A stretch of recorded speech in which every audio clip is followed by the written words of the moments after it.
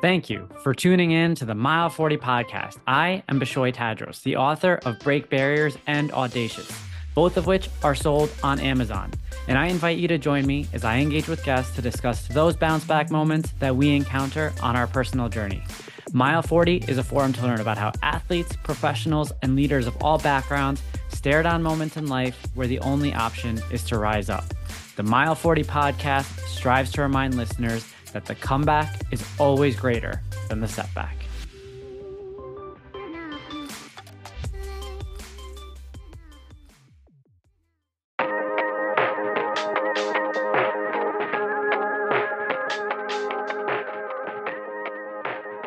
Structure is a fixture in my day, now more than ever. I'm an early riser, and one of the first things I do every day is take Jovi, our mini golden doodle, out on her morning walk. Heading into these winter months, as the weather changes, your dog may experience a rough, dry, chapped, or even cracked nose. The dryness ranges from a bit of a dry nose to the intensely dry condition known as nasal hyperkeratosis. While nasal hyperkeratosis can often be a lifelong condition, the good news is nose butter from Rough Nose, spelled R-U-F-F, will moisturize your dog's nose back to health. Rough Nose believes in supporting your pet's health and well-being with high-quality formulated products. All products are human grade and are made with 100% natural ingredients and were formulated by a master herbalist. Their 100% natural, human-grade supplements are free of any added preservatives, additives, flavorings, or artificial color.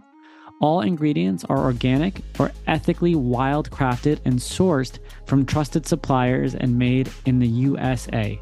Once again, Rough Nose, spelled R-U-F-F.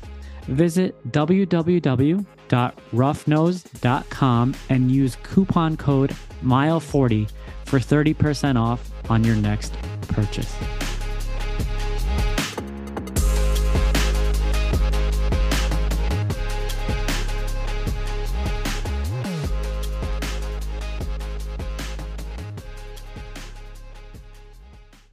Mile 40 is back for another episode. I am so grateful for all of you for continuing to ride along on this journey. It's really been incredible. Every episode as we go on, I continue to think about how it all began. And I am extremely, extremely grateful for all of you for just continuing to tune in and to really kind of soak in the tidbits of knowledge that we're picking up from these various guests. I'm extremely grateful for the guests that have come on board because although their stories have been very varying in nature, and we've been able to pick up tidbits from each of them with regards to how they've been able to battle against adversity and walking through that pit to peak trajectory that they've all been on. It's really been influential in how I've carried forward my own day-to-day conversations, my own interactions, and how I've kind of reestablished my journey of personal growth. So without further ado, I'd like to introduce you all to today's guest. Today's guest is Danny Goldberg. Danny is a serial entrepreneur. He's the host of Bits of Gold podcast. On Bits of Gold, Danny shares inspiring stories on how to live purposefully. In each episode, Danny interviews fascinating individuals who dive deep into thought-provoking topics, offering bits of gold on navigating adversity, building resilience, finding joy, and living purposefully. Danny's ability to connect with his listeners is largely due to a series of unfortunate events. We are going to dive into all those events today, Danny. But he had a moment in life which served as a wake-up call, essentially. And the Bits of Gold podcast, which he created, serves as a wake-up call for many in his community to live purposefully, authentically, and fully alive. Danny is also the co-founder of a 7-figure manufacturing agency and a short-term rental investor. Danny, thank you for joining me today. Thanks so much for having me on the show. Excited to be here. Yeah, so we had actually met in a unique fashion. You had reached out to me on the back of a previous guest podcast recording that I think you had maybe caught up on either online or through LinkedIn. And you know, I love that mutual connection where we kind of were able to connect very quickly, align on the fact that we're both serving our communities in similar fashions, and immediately found that synergy. So, you know, thanks for that. And, you know, I'm really excited to dive in today. I know I kind of gave you a little bit of an intro there, but is there anything that I missed? Anything that people need to know about you that I didn't touch on? No, I'm just excited to share some of my story in hopes and in service to help others get out in the world and wake up and have their own moment of waking up and to help them ultimately live with more purpose. Awesome. And one thing I did fail to mention, and Danny's being a little humble here, he's also an Ironman and a marathon runner. And while this is being recorded, him and I are about to lace up for New York City in 1 week. Are you excited for your second New York City marathon?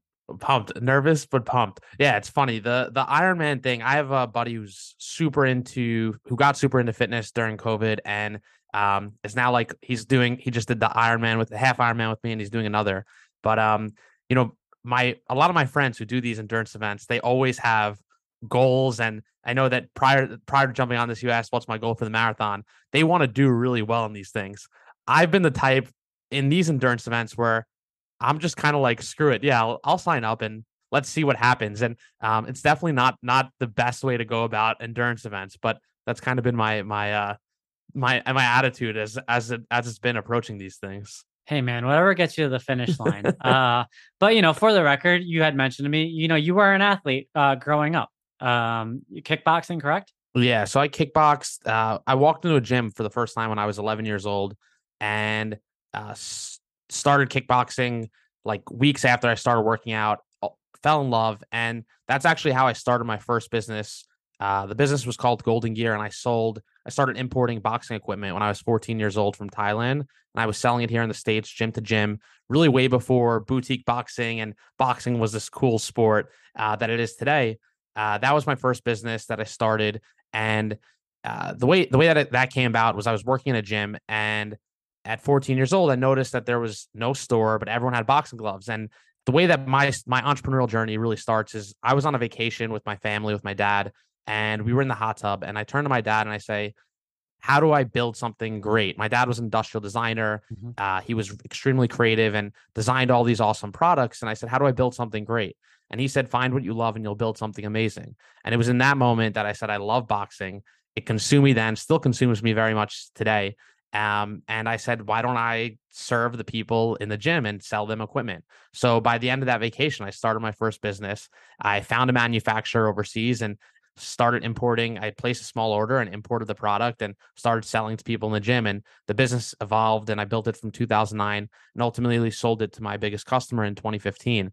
But that's very much the start of my own journey in entrepreneurship. So 2009, so you're about 20 years old when you sold it? Yeah, like 21, right out of college. So you're right out of college and that was the first business that you sold. Yes. Wow. Says, I mean, that says a lot about you as an individual. And I mean, I think that a lot of people, like to go down the entrepreneurial route, but what you kind of have shown in your own journey was it was something that was kind of instilled in you at a very young age. And it kind of seemed like second nature based on the timeline of that trajectory. Since then, let's talk a little bit more about, how that kind of entrepreneurial spirit carried on. What else have you dabbled with? Yeah, so I've done so many different things in my 20s. The I think one of the biggest reasons what ultimately led me to looking to like sell the business. So my dad died going into my senior year of college, Mhm. and I really like my dad really pushed me to start the business, to pursue the business, and along the way helped me whether it be from a just teaching me things along the way. He really pushed me that there are two roads in this life. You can either help someone else build their dreams, or you can have others help you build your dreams. And I think my dad had a pretty interesting personal story because my dad had an industrial design agency Mm. when he started his professional life and ultimately found what he wanted to do. He started his own agency and he ended up servicing different customers, helping them design products. And his largest customer ended up going to him and said, hey, you can either come work for us full time or we're going to find someone else and hire them full time. And Mhm. he ultimately chose to go and work with them and ended up working with them for 20 plus years and essentially, buried his business, put his business to the side. And he Yeah. chose that very consciously because he wanted to provide a certain lifestyle for my family. Yeah. And while my dad never said personally like he regretted that choice and he loved what he did Yeah. and he got to travel all over the world and made relationships and friendships with people all over the world from China, Taiwan, Thailand, and he loved it. Like he was traveling overseas 4 times a year. Sorry, uh, like every 6 weeks. So he was Yeah. there for probably 4 months out of the year. Um, I think deep down, while I wouldn't necessarily say that he deeply regretted his choice, I think somewhere he always wondered, what if, what could Yeah. have been. And I think that that's why he really pushed me from such a young age to pursue my childhood dreams and to pursue building this dream of mine. So, I share that story sort of as an anecdote, and I think that that's very much shaped the way that I perceive the world and view the world. And for me, like when he died, um, I was kind of ready to try something different, and Mhm. I already had my hand in a new business. I helped co-found this business, Diamond MMA, Yep. which was at the time, probably still today, the world's most protective jock strap. So we designed and developed a patented jock strap that's used by UFC fighters. Did I see And that's the one that Joe Rogan supports? yeah, so he got a hold of the cup and like gave Yeah. us a commercial during a live UFC event. Our website crashed, and that's how the business took off. That's And incredible. yeah, that was a lot of fun, and I thought that that was a much bigger opportunity. Yeah. So it made sense at that time. I thought to sort of uh, move on from a business and start something new, and we had a lot of exciting things going on. Ultimately, I ended up leaving that business after about a year and a half, Mhm. um, and I ended up getting a job, and I was pretty lost in the moment. I had with my business partners at that time, we just didn't see eye to eye in how we wanted to grow the business, and I ended up leaving, and I ended up. Uh, Saying, "Hey, I kind of will do just about anything." I was just kind of a curious 21-year-old, Yeah. and I ended up joining an early stage startup, and this was pre that company raising like any money. They were still tinkering, figuring out what they wanted to do, and I Sure. worked there for about 7 months. I saw them. I was with them from when they raised their first round, and about in month 4, I noticed, hey, this is actually isn't what I want to pursue, Mhm. and at that time, though, I moved into the Manhattan, so I had the expense of rent and all of that. Yep. So I just didn't know, like, I made a commitment to my rent and I just didn't know how to really get out of it. And I ended up going to work completely miserable every single day in and day out. And I started helping companies manufacture products overseas because it's something that I already That you knew know how how to to do. do. Yeah. And while I was doing that, I just had one customer, and I didn't know, like, is this a business? Is this something I'm just tinkering with? Sure. And I ultimately got let go. And I remember the day I knew going into the meeting that I was going to get let go. It was pretty obvious, and it was a very small company, like less than Sure. 5 people. Yeah. Um, and I just remember feeling such relief because Was it one of the most freeing feelings you've ever experienced? oh yeah, because I was like, I finally don't have to worry about what I'm gonna do. Now I'm just forced to go and do something else. Yeah. It's a great Yeah, like feeling. I experienced that early on in my career where I was let go from a place that I really didn't want to be. And, when you're kind of in that situation of paying rent, you don't want to be the one to jump ship, knowing that you have that responsibility. So it's incredibly freeing when they're the ones that are telling you, it's time.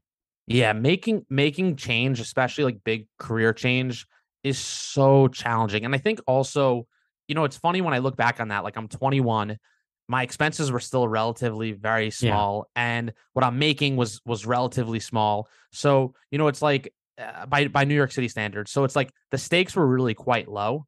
Yeah. And I think back to that, I think sometimes we get lost in our own head thinking that we're playing this high stakes chess match, but in reality, the stakes are really quite low across the board. And I say that even as someone who has like my own business, if I were to leave my business today, sure, like my business has provided a very stable, nice lifestyle for myself. But like in all reality, if I decided to get up and leave and start something new, it will be hard and it will be different. But it's not like, this isn't life or death. And I think that's Yeah. one of the key things that I learned through the loss of my parents is that, that's when the stakes are actually quite high. When Yeah. you have this life or death situation, when I heard this quote somewhere and it really always stuck with me. But when you have a when you wake up and you have like a problem as it relates to work or something like that, that's an inconvenience. When you wake up and you have your health on the line, that or your safety's on the line, that's when you have an actual problem. Yeah. And I think so often, we have inconveniences that we view as problems, but in reality, they are just inconveniences. Yeah. No, that helps really kind of shape perspective and kind of helping us segue into your story. Danny, where'd you grow up? Long Beach, Long Island. So you grew up on the South Shore of Long Island. And just for context, how old are you now? 29. So you're 29 now. And you had already kind of shared a little bit about your story, but let's kind of backtrack a little bit, with regards to where the origin of Bits of Gold came from. You had mentioned that your parents had died, but can we walk the audience through the series of events and kind of how old you were and did you have any siblings and kind of just kind of paint the picture? Yeah, so I will go backwards and sort of answer that. So I have two older sisters. Mhm. One sister's 2 years older than me, so one's 31 and one's 35. And the reason why I started my show was really a result of the loss that I experienced. After my mom died, I really felt as if I woke up to living. I felt as if I woke up to I had these moments where I realized truly like the fragility in our life and so many I can't sit here and say that it's not unfair and that it doesn't suck and that I still don't have moments, days, hours where it's completely painful and I so wish I could snap my fingers and change the cards I was dealt. But I'd be lying to you if I didn't admit that there were tremendous lessons and bits of gold that came about through my own loss. Yeah. And in recognizing those things, I felt compelled to share some of the things that I realized in the wake of my losses, Yeah. because it really helped me wake up and recognize that today is tomorrow is not guaranteed. Today, the here and now is all I have. And in knowing that, I started to ask myself questions that really helped reshape how I wanted to live my life. Yeah. And I think that that's what really led me to starting my show about a year and a half ago. But to go backwards into my loss, so when I was 20 years old, my dad was diagnosed with cancer. About 7 months later, he passed away. The just to give you a sense of like the perspective shift at that point, the worst thing in my life at that point was maybe not getting into the initial college that I wanted to get into.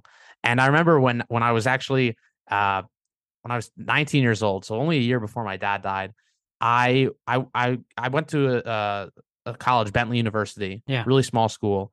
And almost the day that I got there, I realized that this isn't actually where I wanted to go. But I applied there early decision, and I was there. Good school for an And entrepreneur, though. yeah, good school for an entrepreneur. Um, and I realized really quickly that that's not where I wanted to be. And I called my mom. Um, that let me backtrack. So I realized I didn't want to be there, and I Hmm. threw out some applications, and I got rejected from where I really wanted to go, which was Syracuse. Okay. I felt totally destroyed in that moment. I felt like the world had it against me, and I did not understand why I did not get in. And I remember calling my mom. I'm sure I cried. I'm sure there were tears. And I said, like, the world is so unfair. And she paused, she stopped me, and she's like, the world isn't unfair. She said, this is not a real problem. At the time, we had a family friend who was diagnosed with cancer, who was only a year older than me. And Yeah. she said, that's a problem. You not getting this college isn't a problem. The world's not unfair. Yeah. And she tried to just sort of shift my perspective. Yeah. And obviously, in that moment, it's quite hard, especially when that's like the worst thing that you've ever had to deal with, not getting into the school of your dreams. Yeah. And you know, that up until my dad being diagnosed with cancer, that was really like the hardest thing that I ever had to live through. I ended up it took me 2 years, but I did end up ultimately uh working hard and reapplying 2 years later, and I ended up You getting into transferred? Syracuse, You and transferred to I Syracuse? ended up transferring. And my going into my junior year, like so, it was August. My parents drive me up. Yep. I'm so excited. I'm ecstatic to be there. They also had a great entrepreneurship program. Yep. Um, and actually, leading up, my parents dropped me off. October, November is Parents' Weekend, Yep. and my parents come up. My dad was just getting home from a trip from abroad, from China for work, and he said he wasn't feeling so good. And I said, no problem. Come if you want to come this weekend, cool. If you want to come another weekend, that's fine. Um, and he's like, no, I want to see you. Gets off the plane, literally gets in the car with my mom. They drive upstate, and my dad did not look good. He was super pale. My dad was a obese guy. He was really skinny, Got it. and uh, he just looked. He didn't look like himself. Yeah. And my dad ended up. They stayed for a couple hours. They stayed the night, and the next morning, my dad said, like, I really don't feel good. We got to go home. Mm. So they ended up going home. I didn't think anything of it, but instead of going home, they drove to the hospital. And about 2 days later, he called me and he let me know that he was diagnosed with cancer. Oh, And at that time, my uncle actually called me. He was a doctor, and he said, like, your dad's going to see the best doctors in the world, and he's going to be okay.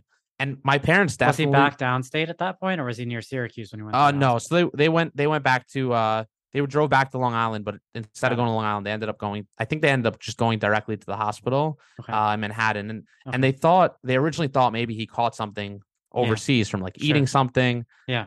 My dad would eat everything. Like, you put it in Yeah. front of him, especially abroad, like with the factories. He would eat. He would always send me pictures of bugs, snakes, brain, everything, and yeah, so he was diagnosed, and my parents really wanted to shelter me. That was more like Yeah. a choice that they made, but they wanted to shelter me from like the reality of how sick he was, and he was really given like a terminal diagnosis from the beginning, Wow. but I just wasn't aware of that, and truly up until that, like, I'd never thought that he was gonna die, Yeah. and I just thought that he was gonna, like, it was like a cold, but he needed some chemo, and he was He'd gonna have be to see some okay. doctors, get some treatment, and that eventually over time will be okay. Yeah, and also I'd say at that point, everyone close to me who I, for the most part, that had cancer, like, they got some form of treatment and they were okay. So Yeah. that was what I knew.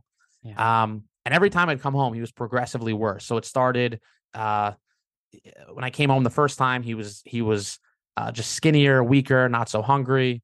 Next time he was using a walker. The next time he was in a wheelchair. The next time he couldn't really go from like his bed to the bathroom without being totally out of breath. And How long of a period of time was this approximately? 7 months. Okay. So 7 months go by, and this is the summertime, so I'm home now. Um, my dad died in June, so school ends, I don't know, late May. I come home, Yeah. and at that time I was still in my boxing glove business, and I had a trip planned to go to Boston to go visit some gyms. Yeah. And my dad was going to the hospital because he was going to get some radiation to his hip, Sure. and to hopefully help him be able to to be able to walk more easily. Yeah. And my dad sat me down and he said, they've done, like, I'm done with the chemo now. Um, it wasn't successful. There's nothing more that they can do. Mhm. Um, we're going to go on one more big family vacation. I'm going to get some radiation to my hip, and I'm going to be able to walk again. And we're going to plan one more big trip. I don't know how much time I have left. It could be years. That's what he said. Could be months. Um, could be weeks. We don't know, but that's the plan. And I said, okay, no problem.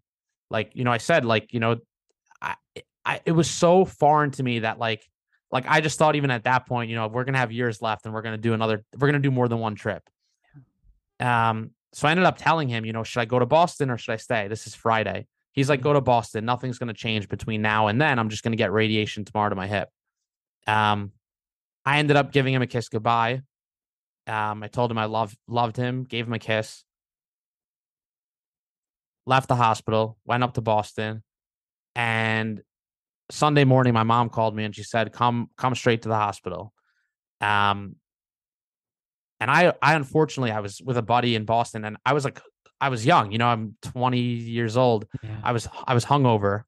Yeah. It's one of like the things that pained me the most, because it was just hard, so much harder to process, because Yeah. I felt like shit that morning. Yeah. And I ended up driving home. I'm with a friend, and I told my friend, like, I'm pretty sure my dad's gonna die. Like, it's not good news if my mom's calling me. Yeah. And I ended up getting to the hospital. And when I was there, they already upped like the morphine and the pain meds, and he was laying there in sort of a lucid state, but he wasn't able to communicate at that point. And I just remember collapsing in the room, totally distraught, and like just so unable to process what was actually going on. And I just remember holding his hand, squeezing it, told him I loved him, and I went into the waiting room because it was just so unbearably painful to sit there and be in that room. Yeah. And a couple hours later, he ended up passing away, and I was with my mom, my sisters, and my two aunts, my dad's two sisters, and that's that was the my first significant loss. Prior to that, I lost my grandparents. Yeah. I had a close aunt die, but um, nothing hit like this. Yeah. I mean, um, it's you could see it tell I'm getting emotional over here because we've heard stories of death on this show, and we've all gone through our own personal journeys of death and even the death of parents. But in just hearing you speak, like things kind of stick out to me. And even earlier when you were talking about your father and how he worked for an agency, and how he never perhaps admitted that he made a mistake by working for the agency, it kind of made me think about how most parents, and now that I'm a parent, I mean, I've been a parent for the last 6 months now, I can kind of attest to this. You just want better for your children. And so he almost just wanted you to have just better than he had. And it was clear in the way that you kind of articulated it, that obviously I cannot define his legacy. You can define his legacy. But from what you're saying, you are essentially his legacy. He wants you to be the best version of yourself and to be better than he was, as good as he was. And that was, the feeling I got from the way that you told, the narrative. I don't want to cut you off too much because obviously there's more, that happens next. So let's just kind of continue the journey, and then we'll come back, and kind of talk about it a little bit more. So now your father passed away. Let's talk about the weeks, months, year after that, and kind of what that meant for you. Yeah, so I remember leaving the hospital at night and driving. I was in the back seat, and with my mom, my uncle drove us home, and I just, like I said, like I could not even process. Like it was so hard to truly accept the reality of like the situation I was in. I there's not really words to describe it other than that. Like I really couldn't process that my dad had died. Yeah. I'm sure in that moment, now it's quite matter of fact for me. It's very easy. I've shared my story so many times. It's pretty easy for me to say my dad had died, but I'm sure in that moment, like I couldn't even put dad and death or dad died in the Yeah. same sentence without totally breaking down. Yeah. And the days, the weeks. Remember the morning after my mom came into my room, and I woke up and just like depressed, feeling like shit. Yeah. And my mom just came in the room and laid down on the bed with me and gave me a hug. Yeah.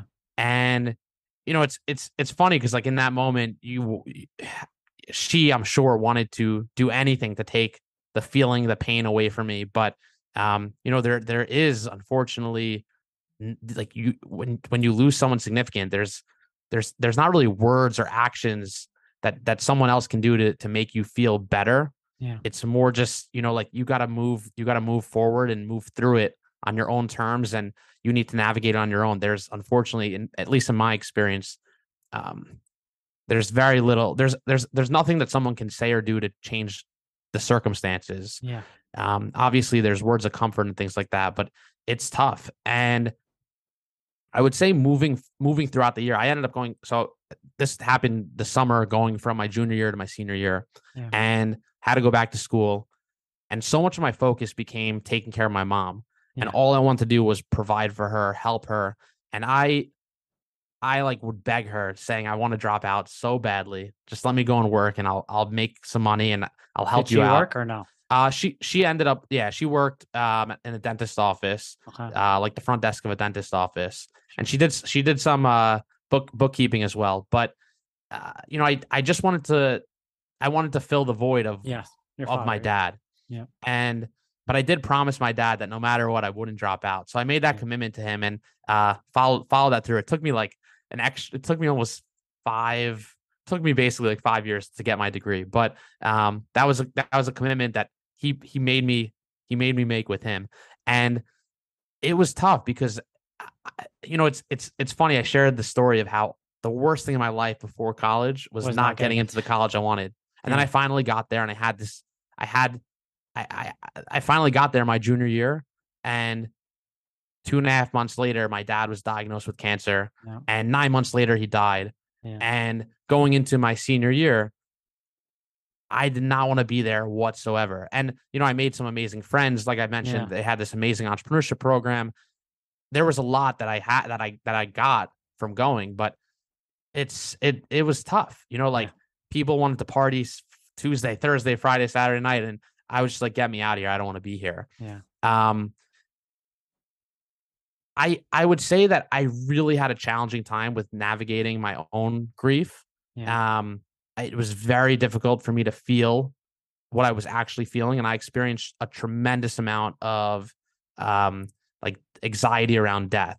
Sure. So I was constantly running to the doctor, thinking that I was going to die. I remember, so working out's always been a big piece for me, and I started getting panic attacks out of nowhere. I remember one time I was online at a Chipotle, and I started feeling anxious, and all of a sudden I thought I was going to pass out. And Yeah. I would always check my pulse like constantly because I was thinking that I was going to die. And my dad had a lot of hip pain; he couldn't really walk, and I was like, I have hip pain. I need to go to the doctor. So that's how I really could not express my own grief. And I wouldn't necessarily say that I thought the world had it out for me, Yeah.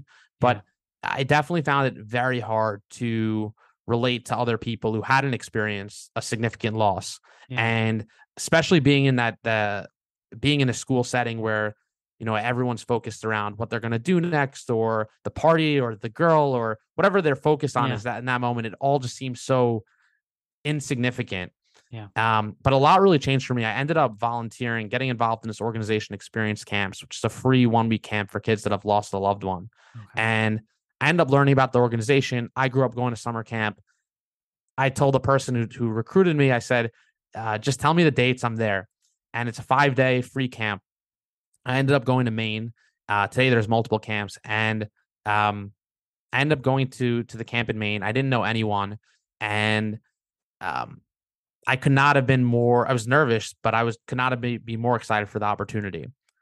At the end of the 5 days, um, you're with these kids who I was with 8 or 9 year olds at the time, and they're these incredible kids who have lost someone so significant in their life, Yeah. and they come to this place where they can just be kids again, where they run around, play games, play sports, and they also have this opportunity to multiple times throughout the week to open up and share who they lost, how they lost them, and learn how to grieve essentially.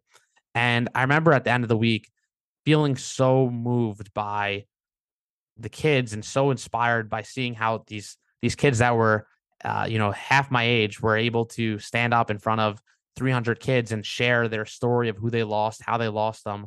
And I I really just felt so fortunate. I felt so lucky in many ways that like I had my dad until I was 20 years old. Yeah. A lot of those kids, especially in my bunk, they were all 8 or 9 years old, and the robbery that I felt for them, I felt like I thought leading up to camp, wow, I'm unlucky. I'm robbed of this relationship I'll never have with my dad from 20 Yeah. plus.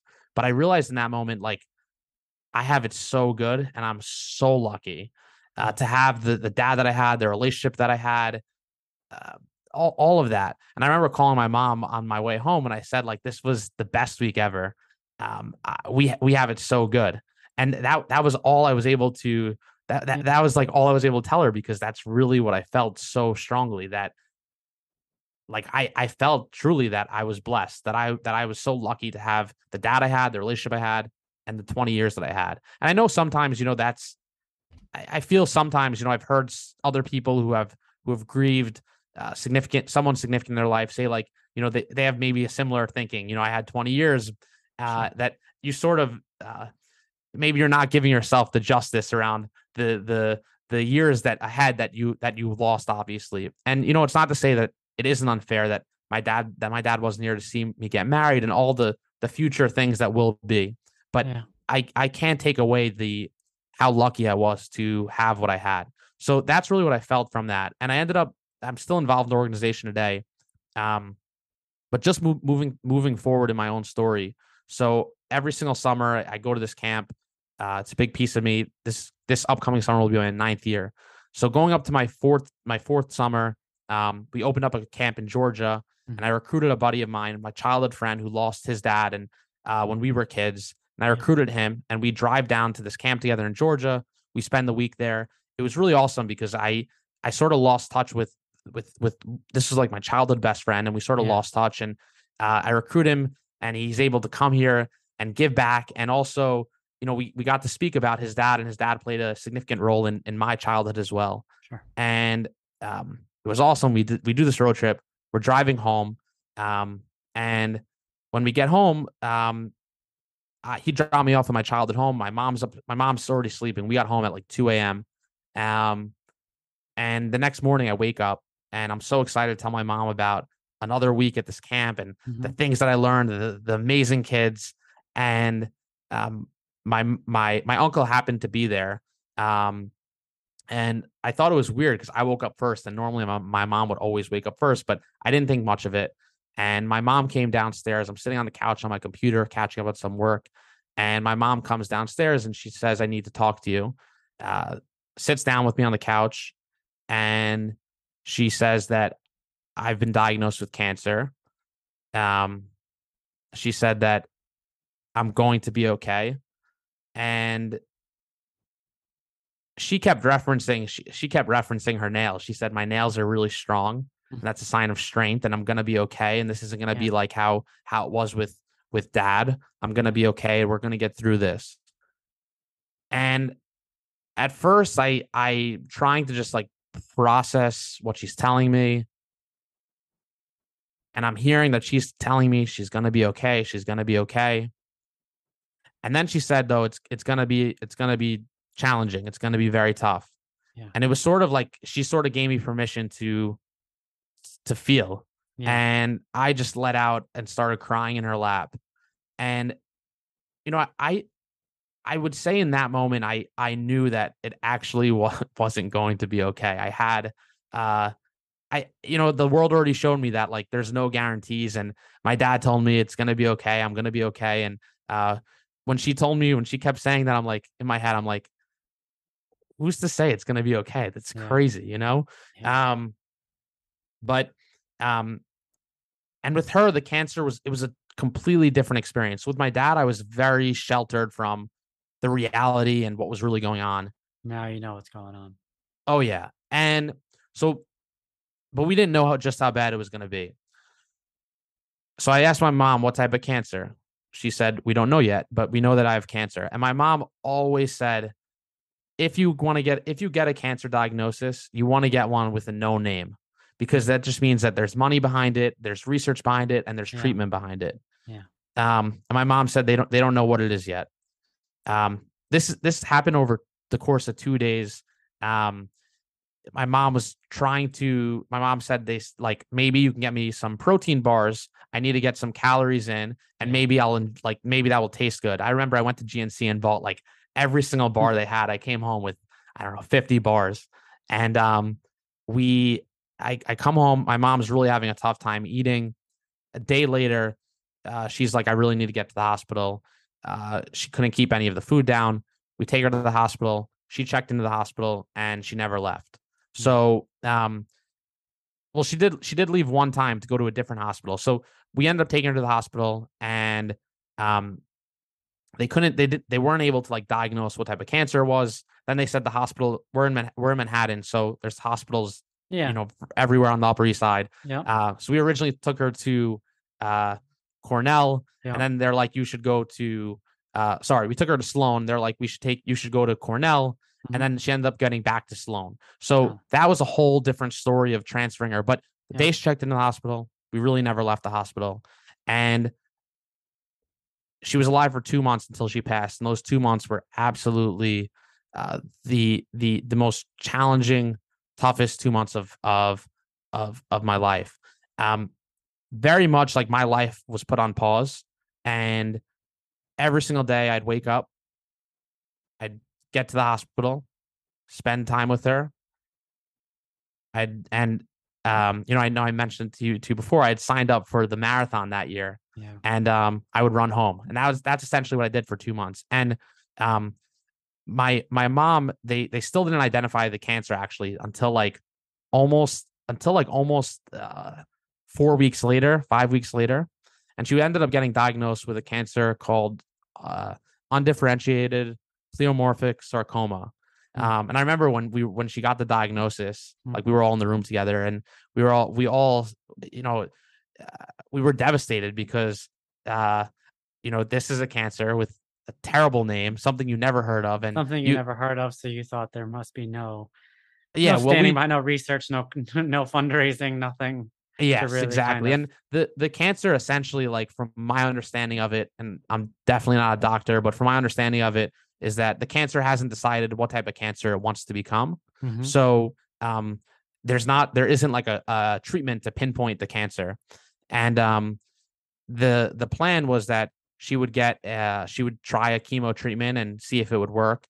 And in the process, her like her internals, her body was just breaking down. Yeah. She was on she had like this nutrient tube through her nose. Yeah. And like it was like almost overnight. Like the mom that I knew, the mom that I was used to, Yeah. became someone who couldn't eat. She had a feeding tube in her nose, and it was beyond traumatic. She went through two surgeries that were um two surgeries that had uh, where they said you might not make it off through the surgery, you might Mm. not make it out alive. And that wasn't to like make her better. It was just to keep her alive Just to keep her longer. alive, yeah. And um, she made it to one chemo treatment. And she ended up making it through both of those surgeries. She made it to one chemo treatment, and in that chemo treatment, at the end of the treatment, she was yelling in excruciating pain. Mhm. And I'm sitting in the room with her, Yeah. and you want to do it's kind of Anything. like you want to do something. It's kind of like Yeah. how I shared my mom giving me that hug after my dad died, but there's nothing you can do. Yeah. And I remember running out of the room looking for someone, the nurse, to come and help, and they're giving her more pain meds, Yeah. and nothing was helping. And she was yelling, and I never heard my mom yell like that feeling. Yeah. And that similarly, there were other times in throughout her time in the hospital where her like blood pressure was through the roof at one point, and she was yelling in pain. And I'm in the room, and you're helpless, can't Yeah. do anything. It's not like you could sit there and say, "Are you okay?" Because they're not. Yeah. Uh, So you have to watch them slowly, kind of go through the pain and the agony, and no, it's an extremely difficult, so hard to describe circumstance. yeah, so that happened a couple times, and after the first chemo treatment, they've like I think maybe 2 days later they came to us and they said, "There's nothing, there's nothing we can do." A doctor actually came in and he essentially said something. He knew that my dad had died. Mhm. Um, we got to know like everyone in the hospital because we're there for 2 months, Yeah. and the doctor essentially said something like to the effect of, this is like getting struck by lightning twice. Like it has nothing to do with your dad's cancer. Yeah. This is just extremely unlucky circumstances. Yeah. And I remember coming into the hospital, and this is when they decided that my mom would move to hospice. There's nothing more they're going to do. And I remember coming to the hospital and telling my mom, life's so unfair. Mhm.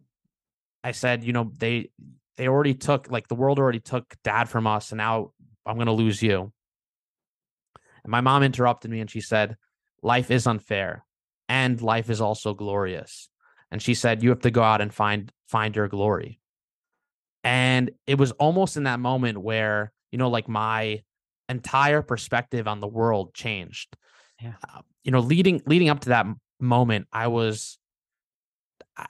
wasn't suicidal, but I would lay in bed when I was home and just like I just felt there was no point to living. Like, what was the point? Yeah. Everything felt gray, dull, and I'm like a happy dude. I'm sure you could just tell Yeah. from this. I'm smiling a lot. Everything felt so gray and terrible, and it just hit me in that moment that, like life is unfair Yeah. and life is also glorious.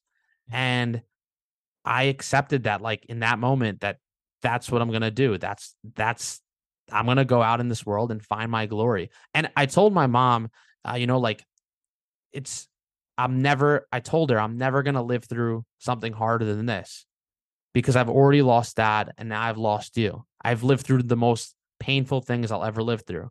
And my mom once again interrupted me and she said, "Don't be so naive. The world will hurt you again." And I think, there's some people might hear that and they might say that's harsh, but No, it's the extremely reality. wise. It's extremely wise. I mean, your parents, just based on the clips that you've shared so far, and in terms of what they've instilled in you and what they've kind of taught you in their final years, moments, days, speaks volumes with regards to what they've equipped you with Mm. in a short period of time. And I just want to kind of make sure again for contextual purposes. So you're around 25 at this point. Yeah, 2025. My birthday's September. My mom died October 15th. So um like the last few birthdays, like from 20 to 25, were kind of my grandpa died when I was 23. So it was just like it was a little bit brutal, but to say the So, least. to just kind of put everything in perspective for the listeners out there, and one thing that Danny mentioned is he really has been smiling this whole time. I'm not smiling listening to this story, but Danny has actually been smiling this whole time. But to put it into perspective for you all, like he mentioned, you know, the biggest thing he maybe faced in his life at one point was not getting into the school that he wanted to get into, and then within a span of 6 7 years after that, let's call it, he lost both his parents in battles with rare cancers, and lost them in devastating fashion. The world came at him quick, but the world also came at you at a time where the majority of your peers were really just beginning to live, and all you were doing was dealing with death. And so, I don't necessarily want to go down that conversation unless you'd like to open it up. But at any point, maybe a couple years later, did you think that, um, you grew up so quick that you never really lived your 20s? You never really had your younger 20s because, you were growing up off the loss of your dad and then had to face the adversity, of losing your mom. Mm. It's interesting. Even hearing you say that, I've never even thought about it like that. And it's okay. I look, I Yeah, don't I'm wanna just put thinking. yeah. If it's something that doesn't matter to you, that's okay, but I think that, for the sake of the audience, it's important to kinda point out that, you never really know where life is gonna take you. And certain people go through different experiences in life, which really make them grow up fast. For me and my story, I felt like I lost a good portion of my childhood, and I felt like by the time I was in high school, I was, just a little bit ahead of myself in terms of what I had picked up on life. And, in this kind of situation, I feel like you graduated from high school, started off college, and then became an adult really quick. You didn't have time to mess around like a lot of people do in their 20s. And, I think that's really kind of shaped you because when you look at what you're doing right now, and kind of the messaging that you're putting out there, and I think it all kind of goes back to what your mom taught you when she told you that life is unfair, but life is also glorious. And when you think about your purpose now, and what you're putting out there, and the way that you're inspiring those around you, there aren't many 29-year-olds out there who got there as quick as you. And so, do you think So about that? yeah, so I will say it's really interesting hearing you say that, and it's something that I actually want to spend some time thinking about because it's not something that's been posed to me necessarily. And I would agree wholeheartedly with what you're saying. Um I will say I like, you can't change the cards you're dealt, and I wouldn't. Like Yeah, even if you gave me the magic wand, I wouldn't. And yeah, the reason why I'm grateful for where I am today and the way I view the world is because if it weren't for what I lived through, I wouldn't see the world through the lens that I do. yeah, And I feel sometimes like like I'm in the matrix, right? Like I am seeing something that other people might not be seeing, but I don't really focus on like what I have versus what other people have and vice Yeah. versa. It's more just the place that I went to after my mom died was I had I had this tremendous realization that there are no guarantees. Tomorrow is not guaranteed. And knowing that I too am going to die someday, and I don't know when, Yeah. I started to ask myself, how do I want to spend my limited time in this world? And little by little, I started to map more and more of what I want to do to start to design a life that I actually wanted to live. And I think that that's the part that I'm so grateful for. Yeah. That's the part where I feel so lucky because I've only had this realization as a result of what I lived through. I'm certain if my mom were still here, if my dad were still here, you know, I would not I would not be thinking about how do I want to spend my time. And I think that that's something that really so few people spend their day, their week, their month, their life thinking about. I think a lot of people unfortunately make it to 60 or 70 years old, and only then do they might maybe realize that I could have done things differently. I Yeah. should have done things differently. I say that story at the beginning with my dad because, as I mentioned, I don't think that he lived with this deep regret, but I am certain somewhere on his deathbed he thought about, what if or what could have been. Yeah. And I think that that's the biggest miss that I Yep. think so many people have in this world. And I feel compelled that that's my mission to help people realize that like there are no rules. Obviously, Yeah. you gotta play legally, but for the most part, like there are no rules. There's no right or wrong. Yeah. You have to define the rules you want to play by. And I think a lot of people don't even realize that like this is your life. You wake up, you have 24 hours. If you have your health, your safety, enough money to put some food on the table, you have a world of opportunity in front of you.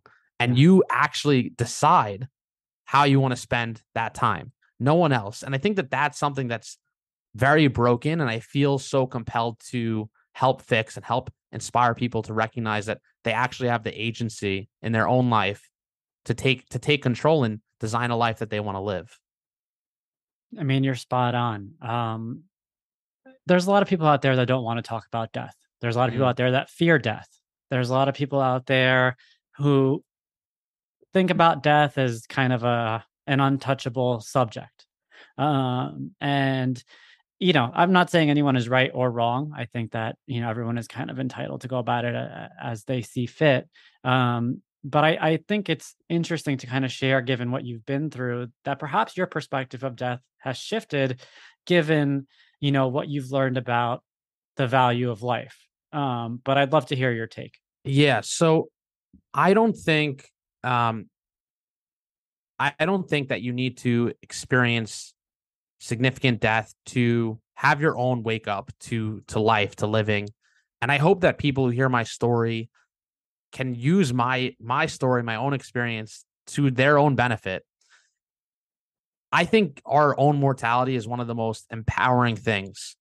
I think so many people think or believe it's not even a think. Like, right, everyone knows they're going to die. Everyone knows that death is a part of this game called life. But I think very few people truly believe it. Or they just don't really care to think about, like, yeah, death will come, but it's going to happen when I'm 78 years old or Yeah. 80 years old and I have this full life ahead of me. So I'm going to do these things and it's not going to have the choice I make won't have any significant impact in my life because I have all this time ahead of me. And I think sure, in many cases, people do make it to 80 years old, but then I think a lot of people might make choices. I know it's not. I think I know people would live differently if they knew that death, if they knew when they die. Right. So I always Yeah. say, if you knew you had 10 years left to live, what would you do differently? And I think a lot of people Would would write immediately down change. a lot of things. Yeah. And I think if you wanted to take it a step further and you said, now if you only had 5 years left to live, what would Yeah. you do? And I think little by little, you'd shrink your list from 10 years Yeah. to 5 years. And if I said 3 years, you have 3 years left to live, what would you do differently? And then if I said 1 year, you would do things even differently. And I think that those are the things like the 1 year when you get to the 1 year, if I had 1 year left to live, how would I live? How would I spend my time? I think those are the things that are really important to you. And I believe that the things that you would write down if you had a year left to live, those are the things that you should be doing every single day. And sure, some of them might not be like, it might not be practical or Yeah. possible, but those are the things that you should prioritize if it's not every day, every week, every month, or at least every year, because those are the things that actually matter in your life. And maybe 3 years is a little bit more like short term with some vision. 5 years, sure, you have a little bit more time. And 10 years, it's like you might want to change career paths and try some things and travel, see some countries. And that's where you have a lot more time. But Yeah. still, I think the power of time and understanding how valuable our time is Yeah. can really help drive people to live differently. Absolutely. I think I really believe that, like, I almost wish people would do an exercise similar to that and sit here and think about, if I had a year left to live, what changes would I make? Because I, if death were actually a part of the equation, you would go for it. You would take the jump. You would make the leap, and you wouldn't even bat an eye. I have so many stories in the 2 months from when my mom was sick where I went for it. Like, I chose to live differently as a result of knowing that she was going to die. And I'll share one of the, the Yeah. the Share biggest one. ones. Yeah. So, my so my growing up, I had a uh I had this girl in my life who Yeah. was my childhood crush. Okay. She gave me a kiss on the cheek in the fourth grade, and ever Okay. since then, like, we were very close, and that was it. She One day in the fourth grade, she kissed me on the cheek. We were boyfriend and girlfriend. The next, we were broken up. That was Okay. fourth grade love, and we did K through 12 together. Yeah. And going into the 10th grade, she said, "Hey, I'm switching schools." Uh-huh. Like a week before school started, Sure. I go to my mom and I say, "Emily's switching schools." 2 days later, I tell Emily I'm switching schools too. Um, we did K through 12 together, and in college, we sort of like lost touch. We went to different colleges, but when we were home from time to time, we'd see each other. Yeah. And after college, um, we're both living in Manhattan. Um, I ended up getting involved in experience camps. She lost her dad growing up, Sure. and I tell her, "Hey, you should come to this thing. It's amazing. It's going to be great." I tried to recruit her my first year because I didn't Yeah. know anyone going, and Sure. she lost her dad growing up, and she loved camp, and I'm like, this makes complete sense. You'd be a great fit. She passes on the opportunity. I get back the following year. I tell her again, "Hey, I'm doing this thing. You should come." She ends up signing up, and always my mom. So this goes on, and for she ends up getting involved, and um, a couple of years pass, and now we're back in each other's lives, but just as friends. We'd go Okay. out for dinner here and there. Sure. Um, and my mom would always say, "What about Emily?" And Yeah. I had a different girlfriend at the time, and my Yeah. mom's like, "What about Emily?" My sisters would say, "What about Emily?" And I would say, "Don't, like, leave me alone. Let me live my Yeah. life. Someday when I'm ready, I'll ask at Emily. But for now, Yeah. I just want to have a good time." Yeah. And I had no urgency, and my sisters would tell me, you're being stupid because, Hmm. um as a sister would, because Emily will probably meet someone else, and this isn't a movie. You're not going to Yeah. run and interrupt her life and say, "Oh, I really like you." Everyone knew that I liked her, but I would never Yeah. tell anyone. Yeah. And then for about a year, I would tell all my guy friends, I really like this Emily, but I'm not going to tell her because, like, I Because don't that's really just want to. not what we do. Yeah. Yeah. And like, going back to your original question, or going back to the question from a bit ago where you said, um I lost some of the childhood of my 20s. Yeah. I wanted to see other people. I'm Yeah. 20. You wanted to kind of live that life. I get it. Correct. So, I think I have all this time in the world. The second my mom got sick, Yeah. all I thought about was, who's the one person who I'd want in my life right now? And it was Emily. Emily. And I it's funny too, because there were moments, like, so Emily and I would go on these dates, these friend dates together. Yeah. And I told my friend, like, one time, "Yeah, I'm gonna tell her how I feel." We go on the date. I call my friend the next day. He's like, "So how'd it go?" And I'm like, "Didn't tell her anything, but it was a good dinner." So that happened like a couple times over the course of, I don't know, 6 months. Do you think And she knew how you felt? um I think deep down for sure, Yeah. but um, there was no urgency, and I ended Yeah. up so my mom got sick. She was the one person I really wanted in my life, Yeah. and I ended up telling my mom, um, I'm gonna tell Emily how I feel, Hmm. and um, my mom's in the hospital, but I'm sure that she was Yeah. loving this because deep down that's really what she wanted, and I ended up going out for dinner, and I told her we go out for dinner. My mom's in the hospital, and we go for this dinner. At the end, we get ice cream, and we're walking, and I say, just curious, do you think there could be? Would you ever see more to us than just friends? Mhm. And she was caught so off guard, never saw it coming, and what came out of her mouth didn't even make sense. And she's like, "Why are you asking?" And I'm like, "I'm just curious." Obviously, was more than just curious, but um, I go back to the hospital. Next day, I tell my mom. So I kind of told Emily how I feel. Mhm. And I told my mom what happened. And I was like, I don't think I really like when she asked me why I'm asking, I'm like, I'm just curious. I was like, I think I need to tell her more. But my mom's like, don't worry, she'll come around. 2 days later, I'm back with Emily and I tell her how I really feel. And I just said, I'm not saying like I have a lot going on right now, and I'm not saying that I want to date you today, tomorrow, a week from now, a month from now, a year from now, but I can't see a future where we don't at least give it a shot. Yeah. Um, and nothing happened. We both agreed like now is not the time to be getting into a serious relationship. My mom's Sure. dying in the hospital. Sure. Um, and about a week later, I told my mom, and she told me she'll come around. And about a week later, my mom died, Uh-huh. and I ended up marrying Emily. And I think that that's I'm so uh, happy that's how the story ended, by the way, because that's what I was thinking may have happened, but I was hoping Mile 40 hasn't heard a good love story yet. So this is the Mile 40 love story we've all been waiting for. so that's and there were so many moments like that in the hospital where it was less like life lesson after life lesson thrown at me. But that's my sister ended up my mom one of my mom's last wishes was to see my sister get married. Yeah. So uh we threw together a wedding in 24 hours. Yeah. My mom's best friends came to the hospital. We had this complete celebration in like the common area in the hospital. Yeah. They rolled my mom out in the hospital bed, Yeah. and she got to see my sister get married. And we had a pianist actually come in, like the rabbi arranged for a pianist to Yeah. come in on electric piano, and there was like singing, dancing, and Amazing. and Emily was there, and just as a friend at that point. But it was like in these moments where death is right, like it's staring you in the eye. You know that the one of the most important people in my life is Yeah. going to die in, I don't know if it's going to be a day, a week, a month, but it's right there. It's staring you dead in the face.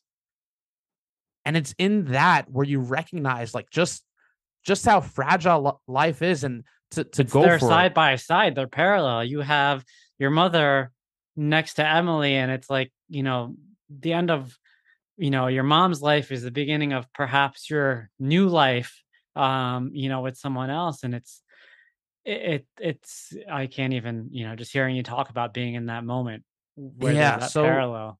you know it's for that and so many other reasons why I'm forever grateful for my losses. And it's not to say that it sucks, because it does, but like, I think so many people would live their life differently if they truly if they could stare their own death in the eyes and realize that they too are going to die. I it's crazy to think um just how different my life would be if like my mom and dad were still alive. Yeah. And I can't imagine the insignificant things that would hold weight in my life.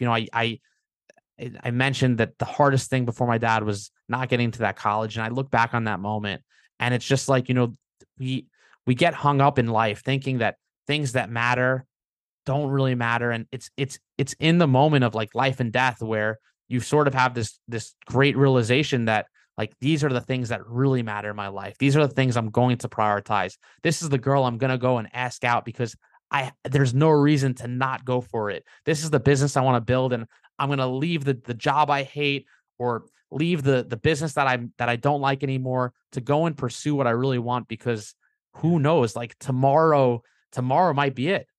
Yeah. And I just believe that is something that we all as human beings can do, can it can really help us, just push us forward to live the life we actually want to live. I couldn't agree more. I'm going to ask you a challenging question. You've obviously been through something that not many people can relate to, especially in the context of how it happened, when it happened, and um, all the other circumstances around it. And now, you're using what you've learned to empower those around you. And the um, dilemma, I feel like, is that you are a small voice in a very big pond.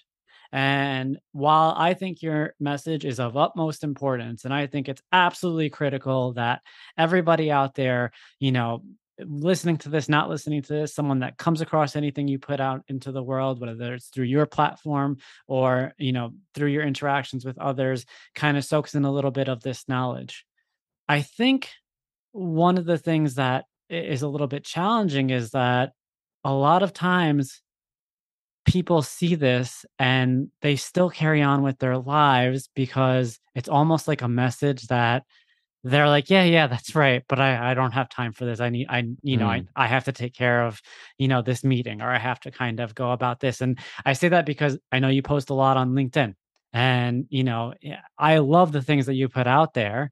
But when you think about, why people go on LinkedIn, um, this must take up such little headspace for some people, mm. in that on that kind of platform. So I wonder for you, like, your message is so powerful, and it really does need to be heard by every single person out there, especially the people on LinkedIn, honestly, because they're the people. Not, I don't want to be judgmental or kind of put everybody in one basket, but a lot of times it's like the people who are so busy in their careers that don't have time to focus, on the little things that count.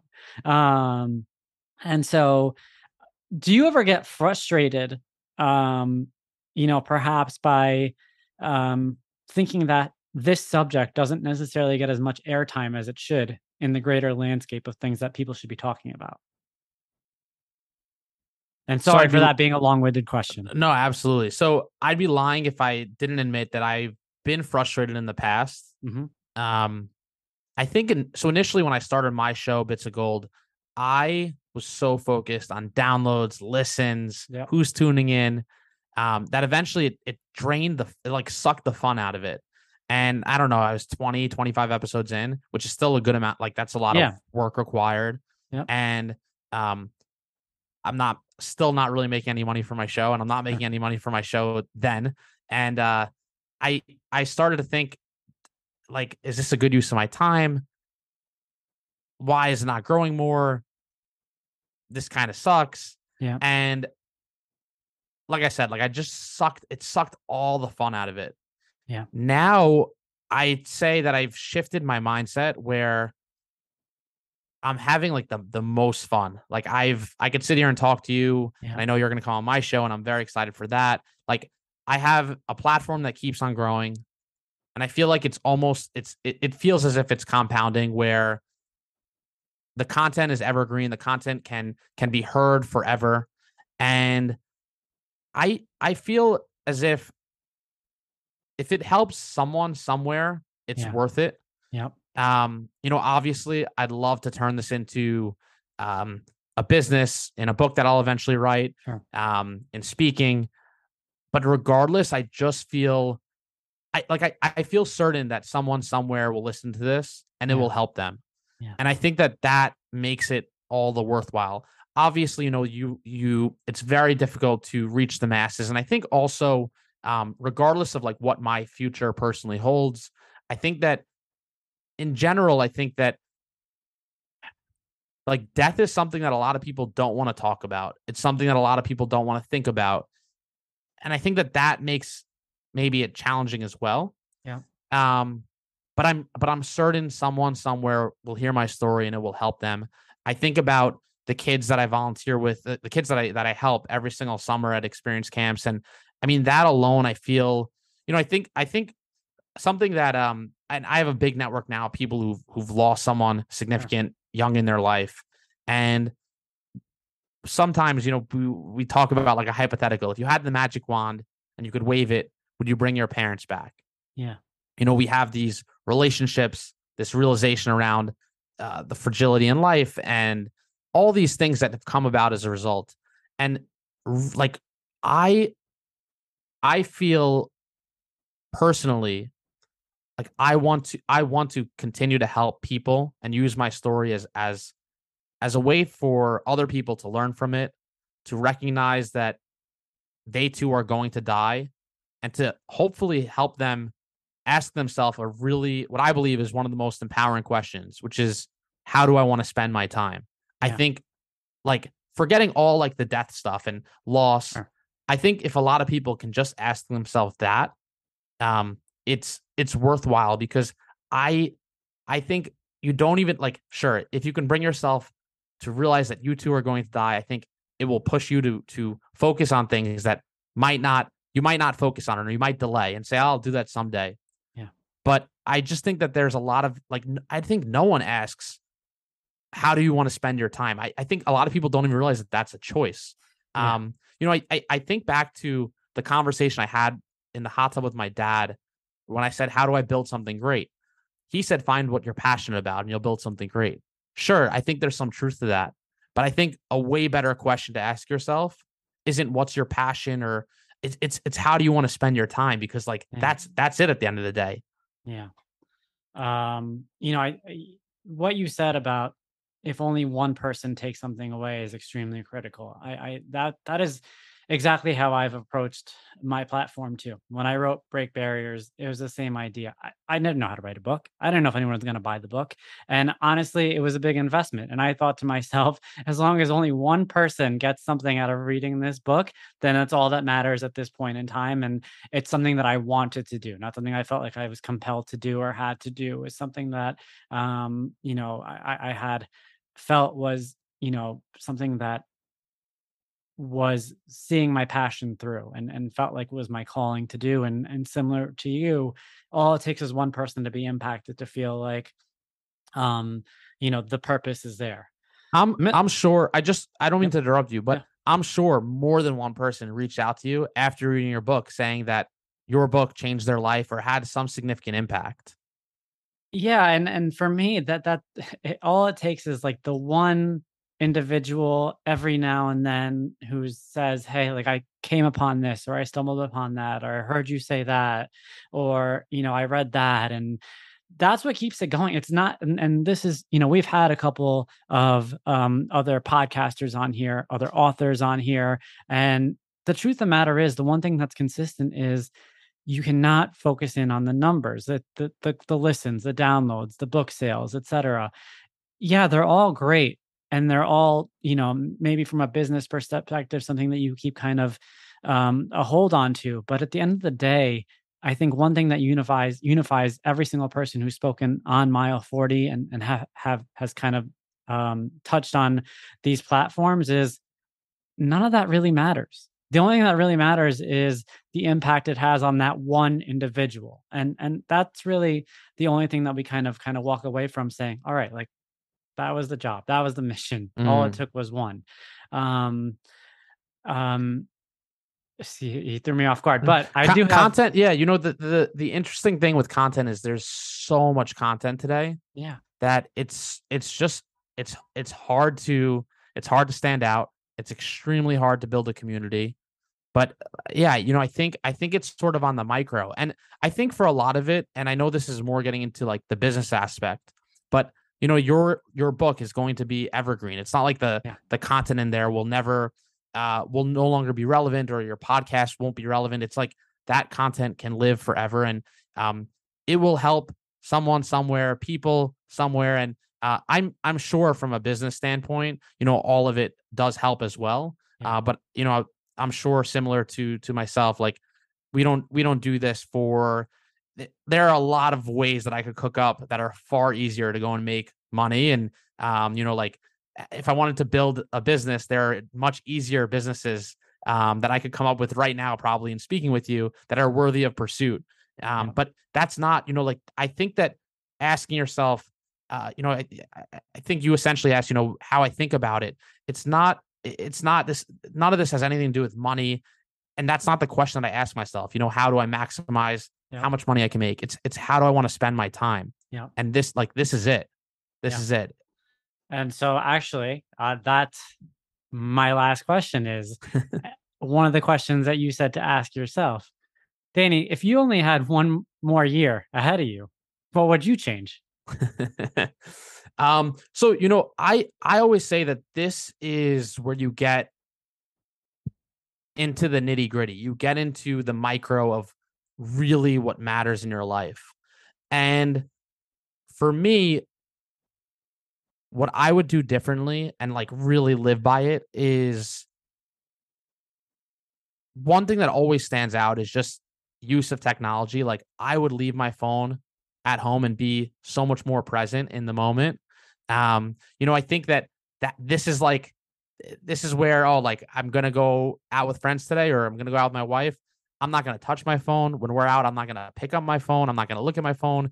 And that might sound minute and silly, but it's something as simple as that, where it's like, I think I would just be a lot more present to the everyday. I will say though, so I have this thing that I call like your daily vitamins, and I think I heard Jesse Itzler call it your daily vitamins at one point.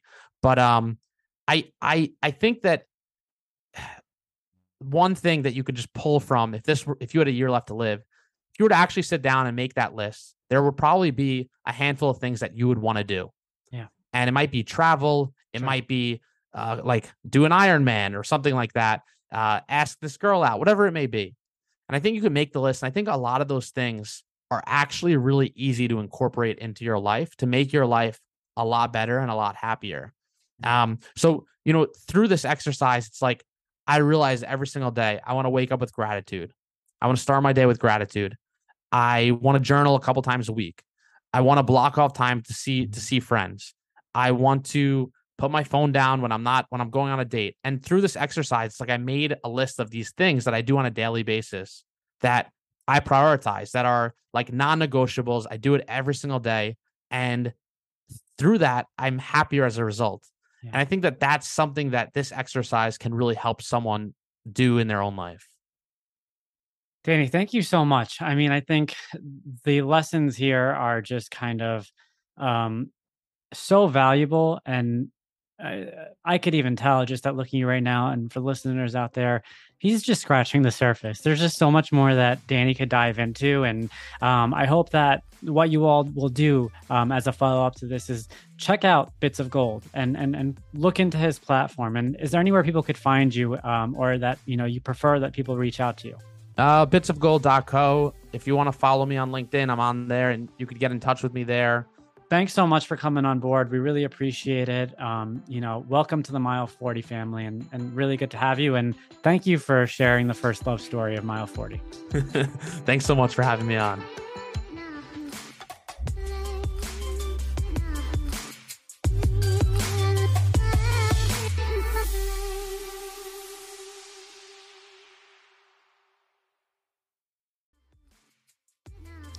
Thank you for listening today. If you enjoyed this episode of the Mile 40 podcast, go ahead, subscribe, leave a review, and share the word. Thank you for being a part of the Mile 40 family, and let's unite in showing the world that comebacks are always greater than setbacks.